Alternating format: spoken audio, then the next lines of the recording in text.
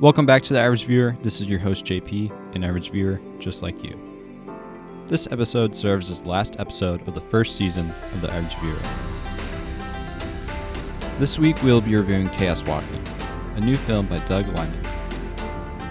Chaos Walking is a highly anticipated movie starring Daisy Ridley, Tom Holland, and Nick Jonas. Chaos Walking is a film adaptation of the Chaos Walking novel series by Patrick Ness. The story takes place in a dystopian future where all women are believed to be extinct and men have developed a condition where their thoughts are visibly projected called noise. The story is centered around Tom Holland's character finding Daisy Ridley and attempting to protect and discover secrets about the disappearance of the women and the noise. The Chaos Walking film comes from the notable director Doug Liman, who is famous for his action movies like the Bourne films, Edge of Tomorrow, and Jumper. This movie was one of the most anticipated films of the first quarter of the year and received large scrutiny as a result. The movie is only available in theaters and has a runtime of around 2 hours. As always, key parts of any film are the story and the acting and cinematography that tell the story. As far as acting is concerned, I think Tom Holland and Daisy Ridley did an alright job. There's nothing standout about the performances, but they're still good.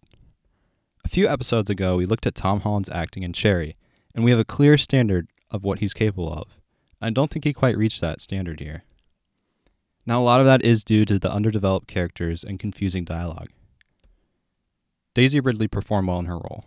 I think she has clearly proved herself as an action star from her role as Rey in the recent Star Wars films. I was unimpressed by Nick Jonas and generally confused why he was cast instead of some other competent actors. I'm aware that he's been in a number of other films, but he's definitely not at the caliber of acting as Holland or Ridley, or even some of the other actors in this film. I was not amazed at the acting in this film, and I think part of the reason why is that the characters were underdeveloped. The movie sought to lay out a complex sci-fi world with complex characters, but instead left me confused and feeling disconnected from the characters because of the lack of explanation and development. When it came to cinematography of the film, I think they did a pretty good job. They captured the setting and life of dystopian society populated by males. Additionally, there were many cool special effects they did with the projected thoughts called noise. I think they did a good job providing viewers with an accurate depiction of the noise. Now, the story definitely needs some work. It was clunky and confusing and had a lot of unexplained portions that had me come out of the watching rather unimpressed with the film.